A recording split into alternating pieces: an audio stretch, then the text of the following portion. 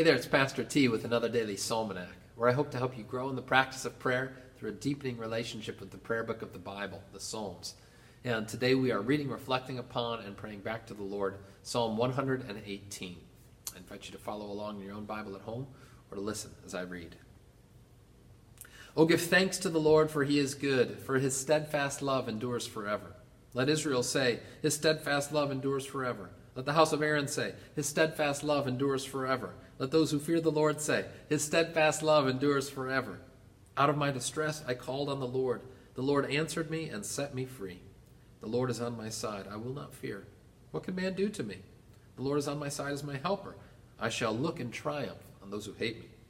It is better to take refuge in the Lord than to trust in man.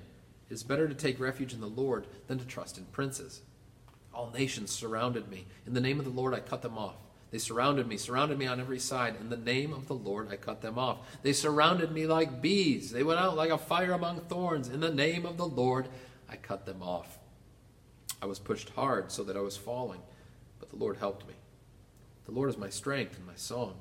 He has become my salvation. Glad songs of salvation are in the tents of the righteous. The right hand of the Lord does valiantly. The right hand of the Lord exalts. The right hand of the Lord does valiantly. I shall not die, but I shall live and recount the deeds of the Lord.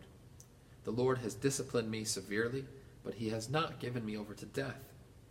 Open to me the gates of righteousness, that I may enter through them and give thanks to the Lord.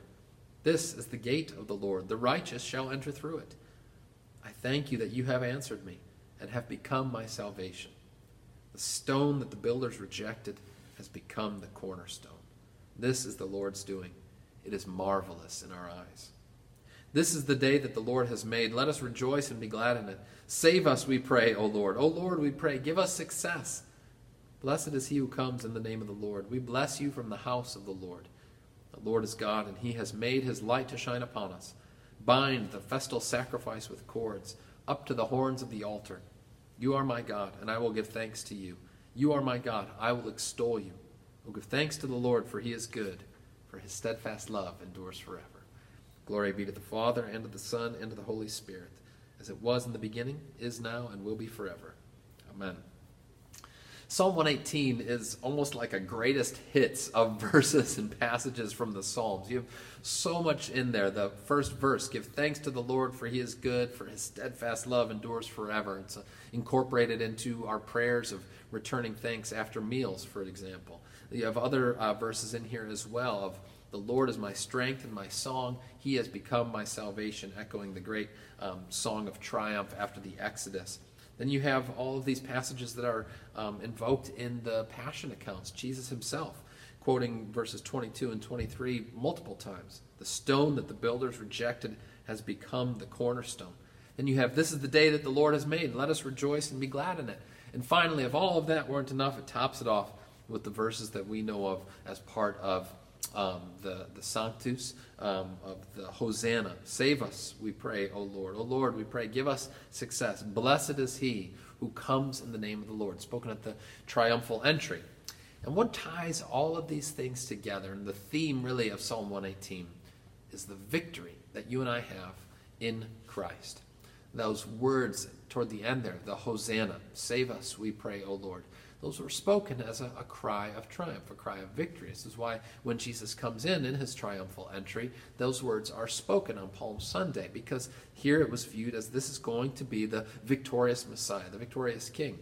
Now, to be sure, the people did not expect how that victory was going to come about, that it wasn't going to be through military means or through coercion or force, but indeed it would come about as this cornerstone, Christ Jesus, would be rejected by the religious leaders, that he would suffer for our sake. But now, on that stone, on that rock of Calvary, our salvation has been built, so that we're able to joyfully, gladfully, confidently pray the words of Psalm 118, that we have this triumph in Christ, so we are able to pray, this is the gate of the Lord, the righteous shall enter through it. Open to me the gates of righteousness, that I may enter through them and give thanks to the Lord.